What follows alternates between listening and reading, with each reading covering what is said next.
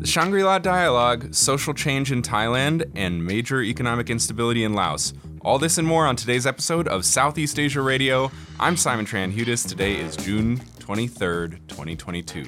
On today's show...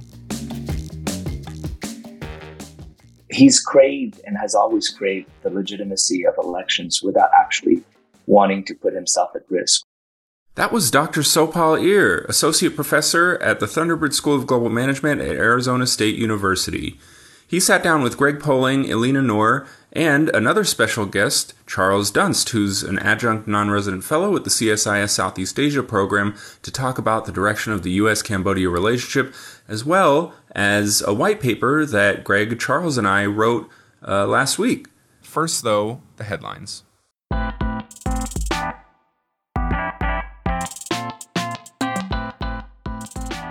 Today, to help me read the headlines, we have Karen Lee in the studio. Karen is a Southeast Asia Associate at McLarty Associates, a strategic advisory firm, and is also a former intern with the Southeast Asia Program here at CSIS. Karen, how would you grade your time here at CSIS? Oh, I constantly tell people that CSIS was my favorite internship I've ever done in DC, and I highly recommend any young listeners to apply to the internship. But thank you so much for having me on. I'm a huge fan, and I'm really jealous that podcasts didn't exist when I was an intern. Great, thank you. I mean, I'm sure you're not just saying that because I'm here in the room. Definitely not. Awesome. Okay, well, let's get started. So 2 weekends ago, defense leaders from around the world gathered in Singapore for the annual Shangri-La Dialogue to discuss, well, you guessed it, defense. The summit featured dueling speeches from U.S. Secretary of Defense Lloyd Austin and China's Minister of National Defense Wei Fenghe, as well as a meeting between the two on the sidelines. Karen, what are any key takeaways that you might have gathered? I think, as your framing indicates, much of the Shangri-La Dialogue was shrouded in the tensions between China and the United States, especially over Taiwan. And while the two defense officials sparred over that in their public speeches, they also sought to establish guardrails to the U.S.-China relationship in their hour-long meeting. There was mention of a crisis communications working group and other lines of communication between both top leaders and theater-level commanders that can be used to de-escalate any crisis in the region. Secretary Austin highlighted what he called an alarming increase in the number of unsafe and unprofessional encounters instigated by Chinese planes and vessels against other countries, and that the United States would stand by its allies, which of course includes the Philippines. Right, and I think to that point, much of the media commentary following the summit has focused on tensions surrounding Taiwan, which I think they rightfully have, to be sure, but it's also important to highlight that this discussion also has applicability in Southeast Asia, in which there are several U.S. allies, and it also could be a flashpoint for any potential future conflict. So for now, though, it seems like statements from both officials indicate that, at least in principle, both sides want to avoid conflict. Definitely, but that's not the only thing that's happened in the region these past 2 weeks. That's right, yeah. So in the spirit of Pride Month, we wanted to include this story. The parliament in Thailand passed 4 different bills on same-sex unions, bringing the country closer to becoming the first Southeast Asian country to legalize same-gender marriages. These 4 bills will be deliberated on by a 25-member committee who will then send whichever ones they approve to the House and Senate for 2 additional reviews and readings. Any bill will then need royal approval before becoming law.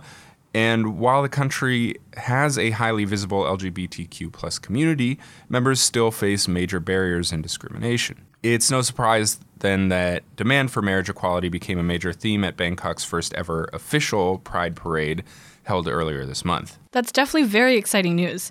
But it's also worth noting that some Thai LGBTQ plus activists have criticized some versions of the bills, which essentially create separate legal categories for LGBTQ plus individuals and would prefer the civil code to be amended to be more inclusive. Activists say that by creating a new concept called life partner, instead of the traditional legal category of spouse, it could lead to discrimination by various government agencies and make it harder to make progress on issues beyond marriage, including things like adoption, joint welfare benefits, taxation, medical consent where a partner is incapacitated, and surrogacy.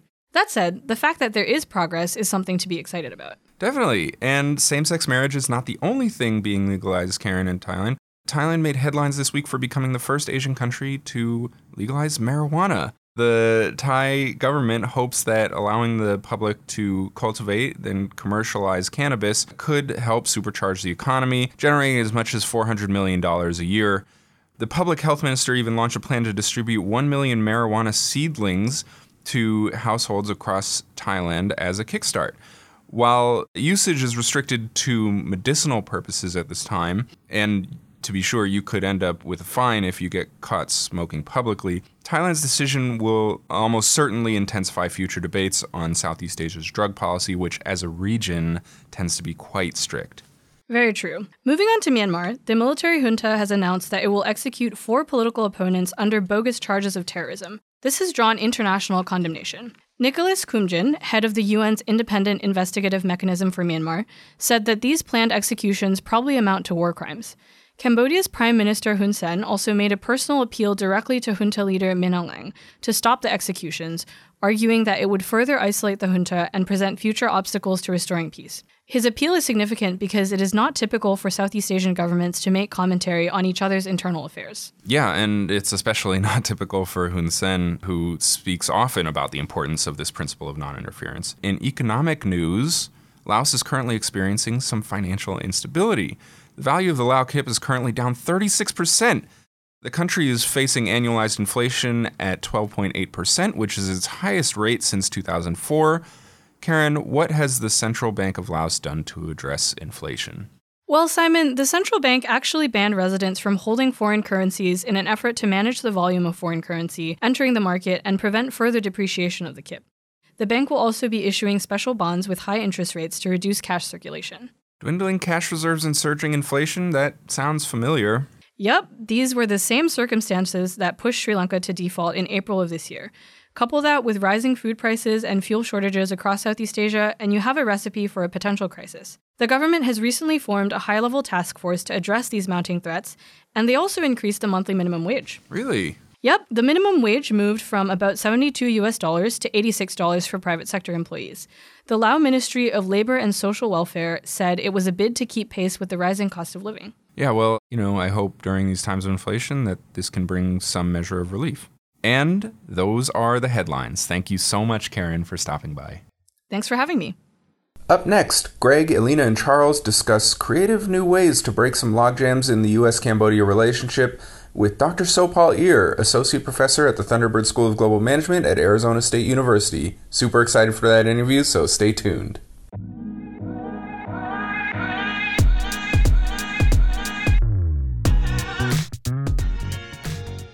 Hi everybody, welcome back for the latest episode of Southeast Asia Radio. As always, I'm Greg Poling with the Southeast Asia Program here at CSIS, and I'm joined by my intrepid co-host Elina Noor of the Asia Society Policy Institute. Hello again. And today we're going to be talking Cambodia. So we are joined by Professor Sophal Ear with the Thunderbird School of Global Management at Arizona State University. Hi, everyone. And Charles Dunst, who in addition to being a non-resident affiliate with our program here at CSIS, is also with the Asia Group. Good to be here. So the reason we're talking Cambodia this week, among others, is that Cambodia just had its commune elections, the equivalent of local or state elections over the weekend. And it's the first time in a few years that there's actually been more than one party on the ballot. So I'd like to first turn it over to Sophal and Charles and hear how the elections went and what we think it means for the future of Cambodia. Sophal, do you want to start us off? Sure. So the elections were pretty predictable in that it was a landslide victory once again by the ruling party, the Cambodian People's Party. And it's been true of virtually all the previous commune elections. And in the previous commune election in 2017, there was the main opposition party, the Cambodian National Rescue Party, which garnered about 40% of the vote that time. So now apparently, if the numbers don't keep changing, the ruling party this time got about 74-ish% of the vote. And so that means that non-ruling parties got about a quarter of the vote, which is actually really good. And I think the Candlelight Party, which is the successor party to the CNRP, got about 18% of the vote or so.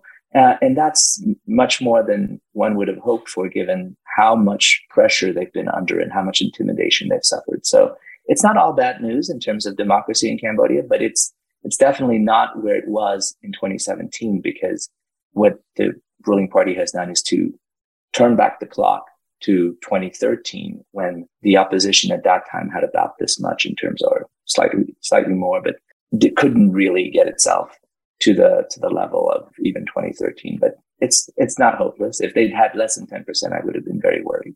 Charles, you spent quite a bit of time on the ground as a journalist in Cambodia, monitoring previous elections. What do you think we saw this year, and what does it mean going forward? The notable bit was, even though the Candlelight Party took somewhere around 18%, they managed to take only 4 of the commune chief positions out of, 1,652. So not much of the most powerful position that was up for election. And they took about somewhere around 18-20% of those for commune councillor, which is a lesser position, but not an irrelevant one. So I largely agree with Sophal in that, it is hopeful to understand that they did manage to get somewhere around 20% of the popular vote, but clearly the CPP was pretty careful about limiting them from actually obtaining tangible power, in that they're only going to have 4 commune chief positions according to preliminary results. I think that was one thing that I noticed. And secondarily, that voter turnout was pretty low comparatively. It was somewhere around 78%, I think just under that, which is the lowest in several election cycles, which to my mind speaks generally to, I think, the resignation with which Cambodians increasingly approach politics following 15 years-ish of relative contestation. I mean, I don't think the elections are ever free or fair, but there was an opposition that did manage, as Sophal said, to have around 44% and kind of put pressure on the CPP. And of course, it has not been like that since 2017, to say the least. So it seems like people are voting because they feel it is their duty to do so, but there's a clear resignation and a clear decline in participation, which is clearly unfortunate for anyone focused on Cambodian democracy. Greg, I'm going to tee this up. So I have a question for both Sophal and Charles, and then we'll get to the white paper. So they say that all politics is local. What does this mean? What do the results of the commune elections mean for Prime Minister Hun Sen's legitimacy and credibility, especially when he's interacting with foreign leaders? Right. Thanks, Elina. I think that he's craved and has always craved the legitimacy of elections without actually wanting to put himself at risk, right? So his ruling party saw that the opposition over the years grew in power, and the reaction increasingly has been to limit that and to dissolve the main opposition party through legal means. Basically, he controls the Supreme Court. The Supreme Court Chief Justice is a Politburo member of the Cambodian People's Party. But as to your question as to all politics is local, it is local. I mean, it in the sense that services that reach people on the daily basis will be not in Phnom Penh, but rather at the commune level. That means that the idea of these commune elections, when first introduced about 20 years ago, was the notion that people could elect their local representatives, their local virtually board of supervisors type of equivalent, and that they would then be able to somehow enjoy better governance in that way. The reality, however, has been that the ruling party always knew that at the local level it was strongest. And so all the numbers that have ever come out of the commune elections were never nearly as competitive as at the national level, where there was really a chance of taking over, or maybe even they did win. But as you know, the Stalin quote goes, those who vote decide nothing, and those who count the votes decide everything. And that's always been the game in Cambodia. The ones controlling the counting get to announce the results before anybody even knows any better, really. And I think the interesting question here is if you had a fully free and open election in the commune elections, it is fully plausible that the CPP could actually win, as Sophal noted. I mean, they do have a reasonable amount of legitimate public support owing to the fact that, Cambodia has been one of the fastest growing economies in Asia for 20 years. That does not mean that the public, I think, is overwhelmingly supportive of the CPP, but in these localized elections, when people think which party has delivered for my family, who has made life better, the CPP does earn a little bit of legitimacy from that. So that's an important point. And then secondarily, when we're thinking, as you asked, Elina, about how Hun Sen uses the elections to kind of approach international leaders, I think he understands that another Potemkin election like 2018, when the CPP wins every seat, is just not wise for public relations reasons. It would open up Cambodia to further criticism, essentially allowing Western publications, as they did back then, to declare Cambodia a quote unquote one-party state. if you are seen as a one-party state, it's going to make it harder for, the United States or for the European Union to engage you just for political reasons. So I think there's a clear attempt here to at least have a little bit of democratic legitimacy. But to me, the fact that the CP was allowed to win only 4 seats reflects to me some concern in Phnom Penh of some kind of concern in the CPP of allowing fully free and fair elections, just because there's clearly a fear of repeating 2013 or 2017 when the CNRP made substantial gains and put Hun Sen under reasonable pressure. So there's this facade of democratic competition here that I don't think is going to do Hun Sen necessarily any favors in Washington or Brussels, but it does make relations with someone perhaps like India a little easier. And Prime Minister Hun Sen, of course, was in Washington recently for the U.S. ASEAN Special Summit. There have been criticisms about U.S. policy towards Cambodia. Greg, you, Simon, and Charles recently put out this white paper on exactly that topic. Do you want to walk us through what it is that Washington has been getting right or what it hasn't been getting right? Well, the reason that we decided to write a Cambodia white paper now was because, as you said, Hun Sen was coming to Washington. Cambodia is the chair of ASEAN this year, and we have this cycle of over-the-top panic, it seems at times, about Chinese naval access to the Ream naval base in Cambodia, all of which has suddenly raised the profile, right? And Cambodia is getting more attention in Washington the last couple of months than it has in years. And for me, that's somewhat highlighted the problem that we really haven't had a clear and consistent Cambodia policy in my mind for almost a decade. I mean, the history here, as Sophal and Charles have already highlighted, has been one of democratic decline or regression really ever since the 2013 elections, when the CNRP, the opposition, very nearly won. Maybe they did win. I mean, there's credible reports certainly within and outside Cambodia that the election was stolen. And eventually that leads to the 2017 disbandment of the CNRP and the establishment of de facto one-party rule for the last 5 years.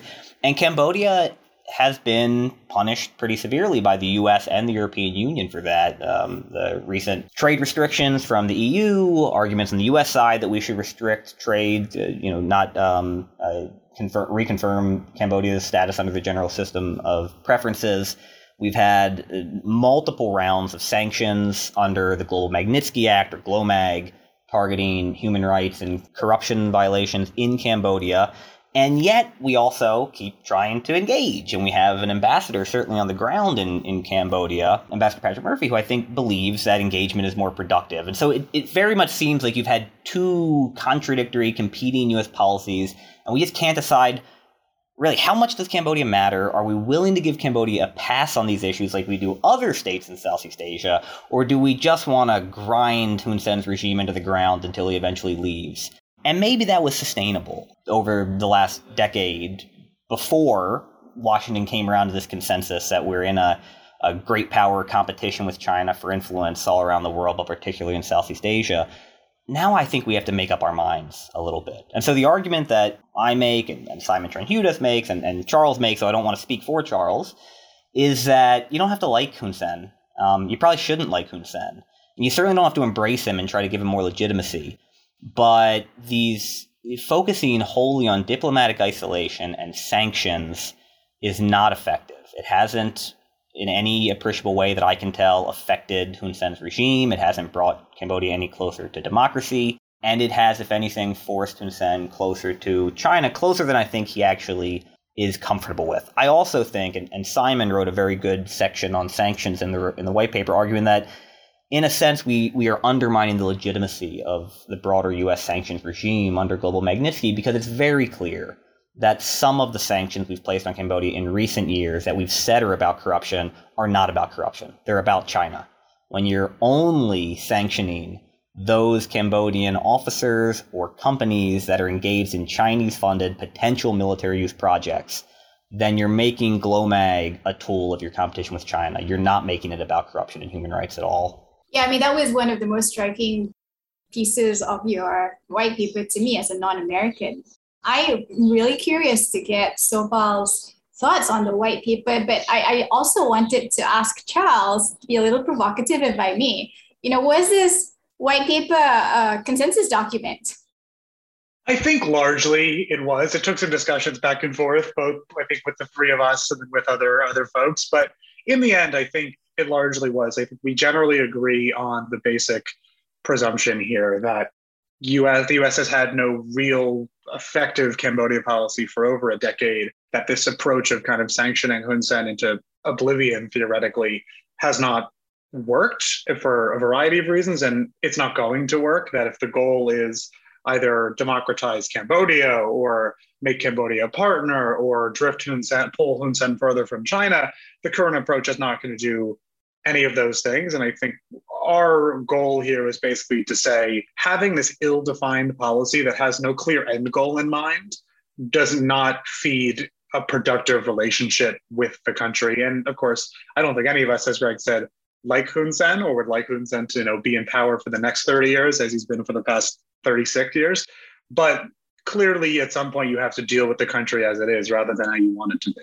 And I would say that, in terms of where policy has been, I agree. Look, it's schizophrenic. There's a sense of, on the one hand, these GLOMAC sections, and on the other hand, this engagement. And so we should get our ducks in a row. But, I think the quibble I might have is in the idea that if one were to look at corruption and sanction everybody that's engaged in it at the high level in Cambodia, it would be everyone. It would literally be the entire leadership of the ruling party. Everyone in the ruling party could be listed in there. As far as I know, GLOMAC sanctions have been, used fairly sparingly, in that I can probably count a dozen names, and they're done in this selective manner. And I understand that the Treasury Department doesn't have this kind of willingness to just throw a bunch of people in the basket here, because they want to know, does this person actually, or does this entity actually have U.S. assets or does business in U.S. dollars? And, if it's not going to have any effect, then why bother, right? I mean, I understand the bureaucratic argument as to, let's not throw sanctions on people who actually won't suffer from them. But at the same time, there's symbolism in doing it. There's meaning, and especially for those who believe in democracy and also don't happen to love China in terms of its involvement in Cambodia, that it's a signal that's sent in terms of, we just don't approve of what's happening. Now, of course, is it a China thing or is it a democracy thing? Do we have to decide, or is it going to be actually both? I don't necessarily disagree with that. I guess the problem I have is the inconsistency of the sanctions regime. I think we've undermined whatever power we think there was in the messaging by, one, we're clearly treating Cambodia differently than we are many other countries with similar levels of corruption and kleptocracy. And we're doing it, I think, partially because Cambodia was such a disappointment personally to so many in the West, right? After the heavy involvement of the U.S., Europe, and the UN in the Paris Peace Accords and the setting up of post-Vietnam occupation Cambodia, to see democracy crumble is a blow not just to democracy in Cambodia, but kind of it's a blow to the legitimacy of the UN system that was set up. And two, Cambodia has not been seen as important enough to get a pass, frankly. I mean, there's lots of other countries who are more strategically located and larger, and so we turn a blind eye, including some of Cambodia's neighbors. So in that sense, the hypocrisy is problematic. And then in recent years, we muddled through, I think, after the democratic decline became terminal post-2015. And then all of a sudden in 2019, the U.S. realizes that, hey, the Chinese seem to be building upgrades in Ream Naval Base and getting some kind of special exclusive access. And in the meantime, another Chinese company affiliated with the PLAN is building what's probably a military-grade airstrip up in Dar es Salaam. And this is a problem. And now all of a sudden Cambodia matters because of China. But we still are just going to reach for sanctions. And so the last, particularly 2 rounds of GLOMAC sanctions, the one against the Union Development Group that targeted the Dar es Salaam airstrip, and the one against the commander and a few others at Ream Naval Base, were so clearly China targeted that it's really hard to look people in the face and say these are about corruption. Because you could look at any other project in Cambodia, as Sophal said, and find as much or more corruption. The only difference is that this had Chinese money behind it. And it hasn't stopped Ream. It hasn't stopped Dar es Salaam. Just this week, we had the groundbreaking ceremony by Chinese officials, the Chinese ambassador, and the Cambodian defense minister down at Ream. So all we've done is, I would argue, call into question the real purpose behind GLOMAC. We've forced Cambodian elites into a level of dependency with China that some of them, at least, probably are not entirely comfortable with. And we haven't slowed down this Chinese access that we're worried about at all. I think we'd be far better off engaging, trying to invest in the long-term health of civil society and opposition groups in Cambodia while still engaging the Cambodia that we have. And as much as some might not like it, Hun Sen is relatively young and healthy still by the standards of strongmen. He's not going anywhere, barring some calamity that we can't foresee. Yeah, and he's just changed his birth date to what he claims to be his real birth date to make himself younger, since his brother passed away and had a fake birth date, as all Cambodians seem to have, including myself, because we don't actually know our real birth dates. But yeah, I agree. Look, I think the whole GLOMAG use under Trump, when those particular sanctions, that round of sanctions you mentioned happened, were nakedly about China, right? And so when you talk about human rights accountability, and it's about an airstrip that Union Development Group is building that you don't want, and there's corruption involved there, that does take away the whole human rights aspect to it and makes it nakedly about China. Perhaps they should have simply used the non-GLOMAG designation of SDN, or, there's other ways of doing it, but they reached for that. And I won't defend anything Trump did anyway. So it's just simply another one of these things that was thrown in. Although I appreciated the fact that Cambodia was on the radar screen of the Trump administration insofar as, all of the entreaties that Hun Sen made with Trump to be chummy and buddies with him didn't seem to fall on any kind of ears with the White House. He didn't get an invite to the White House, as he did as chair of ASEAN this year. But the photo ops were relatively few, it seems, that there was no Oval Office meeting in that sense. But yes, I know it's not perfect. And I will say that consistency isn't the forte of American foreign policy to begin with. So it isn't exactly disheartening to see that. I mean, we come to expect that. We see all of the inconsistencies about treatment of really horrible regimes and embracing them sometimes. In this case, they're not embracing it. So I'm happy with that. I keep saying that Cambodian lovers of democracy still have friends in Washington, D.C., and that's better. That's more than I can say about other countries that aren't really, that for the U.S. at least, it's not about saying anything about democracy at all, because they'll just ignore that entire point. There's an illusion in the white paper about what the future might hold, right? And Sophal just talked about the inconsistencies in U.S. foreign policy. Is there going to be consistency in Cambodia's foreign policy with potentially a new generation of leadership after Hun Sen? What's that going to look like? Charles? There's this interesting question of whether or not Cambodian elites are aware that they've probably aligned their country too closely with China. There definitely is that awareness among some, and I would argue the mid to semi-senior levels of the bureaucracy, but Cambodian policy is made by Hun Sen, and the question remains, does Hun Sen know that? Is he aware of that? I would argue yes, already to some extent. You've seen a fair amount of outreach coming from the new Cambodian ambassador in DC, trying to get meetings with the White House, trying to get meetings with think tank folks to basically make Cambodia's case and push for engagement. I don't think they're under any illusions that the relationship is going to become warm and fuzzy anytime soon, but they are aware of the need to better diversify their ties, in no small part because the majority of their exports come to the United States, and that removing them from GSP, from the trade preferences scheme, would be really, really damaging economically. So even though you haven't seen that generational shift already, you're seeing a little bit of a push from Phnom Penh for better ties with the United States. And the fact that Hun Sen pushed personally for this U.S. ASEAN summit when a bunch of other ASEAN leaders were just not as, invested in it. They were much more kind of, if it happens, it happens. If it doesn't, it doesn't.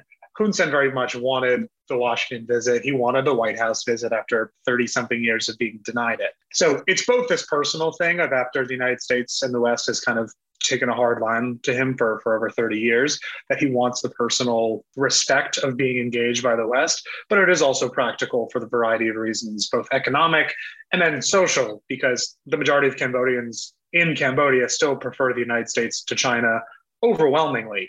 There is rising anti-Chinese sentiment, while as the United States retains an overwhelming amount of popularity for a variety of reasons. maintaining relatively positive ties to the United States is pretty key, I think, on that point. When you think about generational issues, if Hun Manet, his eldest son, eventually does take over, there is the minor potential, I would argue, for somewhat better relationship with the United States. I mean, he did attend West Point. I can't forget that.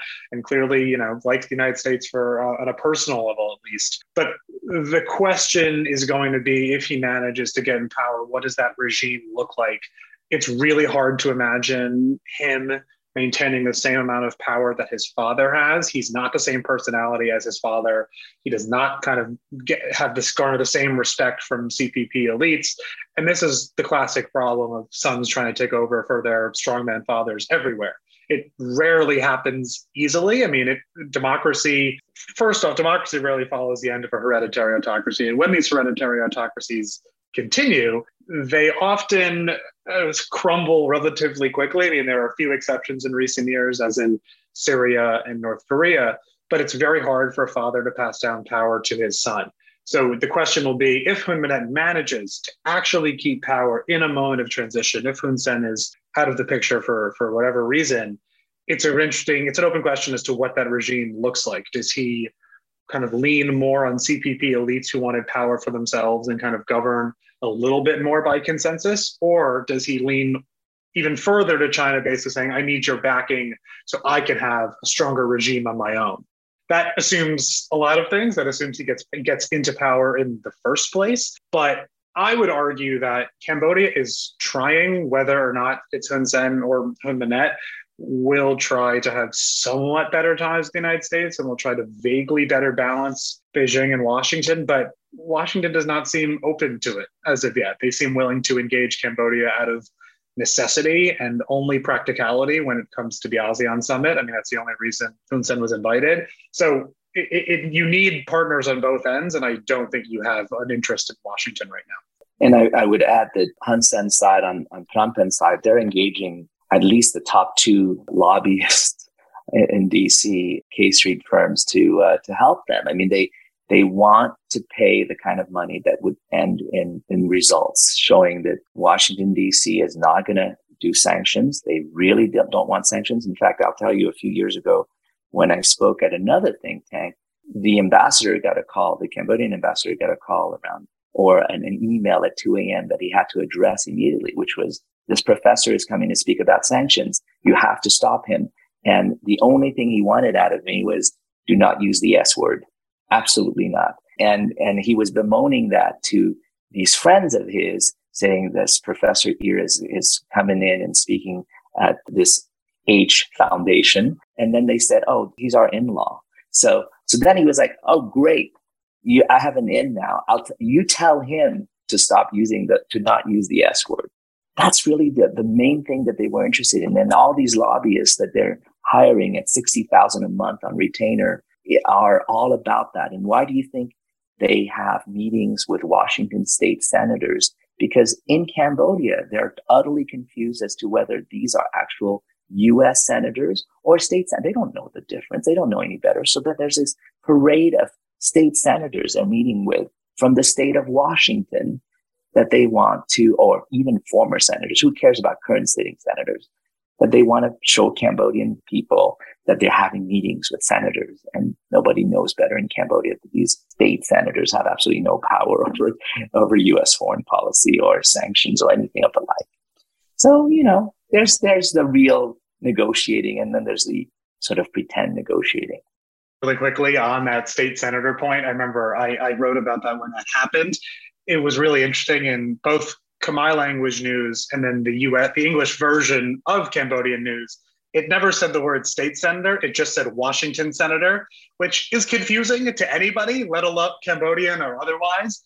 But yeah, there's a clear intention to invest in the appearance of positive ties with the United States, which is part of the reason why, the photo op of Hun Sen at the White House is not unimportant. There's a reason why, despite Hun Sen clearly preferring China to the United States, that photo was all over his social media. It was blasted around kind of Cambodian Facebook and all that. So that's there, as Sophal says, there is the practical means of negotiation of really just trying to get sanctions lifted and somewhat keep the investment flowing and all that. And then there's the pretend negotiations, as he said, of basically saying, yeah, we have all the support from these heavy hitters in Washington, when it's precisely the opposite. I'm afraid we have to leave it there before our producers grab the opera hook. We didn't even get a chance for Charles to get up on his soapbox about how we need to forgive the Lon Nol era debt, which is probably something that we can all agree on. But go read the white paper, and you can see all about it there. For now, thank you so much, Charles and Sophal, and of course, Elina. And most of all, thank all of you for listening. We'll see you in a couple of weeks.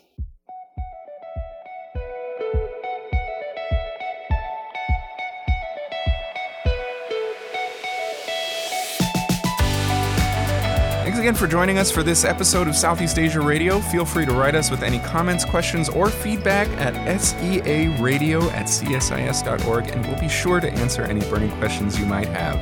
This is only Southeast Asia Radio's 6th episode, so please subscribe and give it a rating, and even write a review if you're so inclined. Tell your friends about it. Laurel Vivitson is our producer. Our interns are Nikki Arcotto and Hazen Williams. Our co-hosts today were Greg Poling and Elina Noor. My name is Simon Tran-Hudis. And I'm Karen Lee. And we'll see you in a couple weeks for the next episode of Southeast Asia Radio. Thanks all.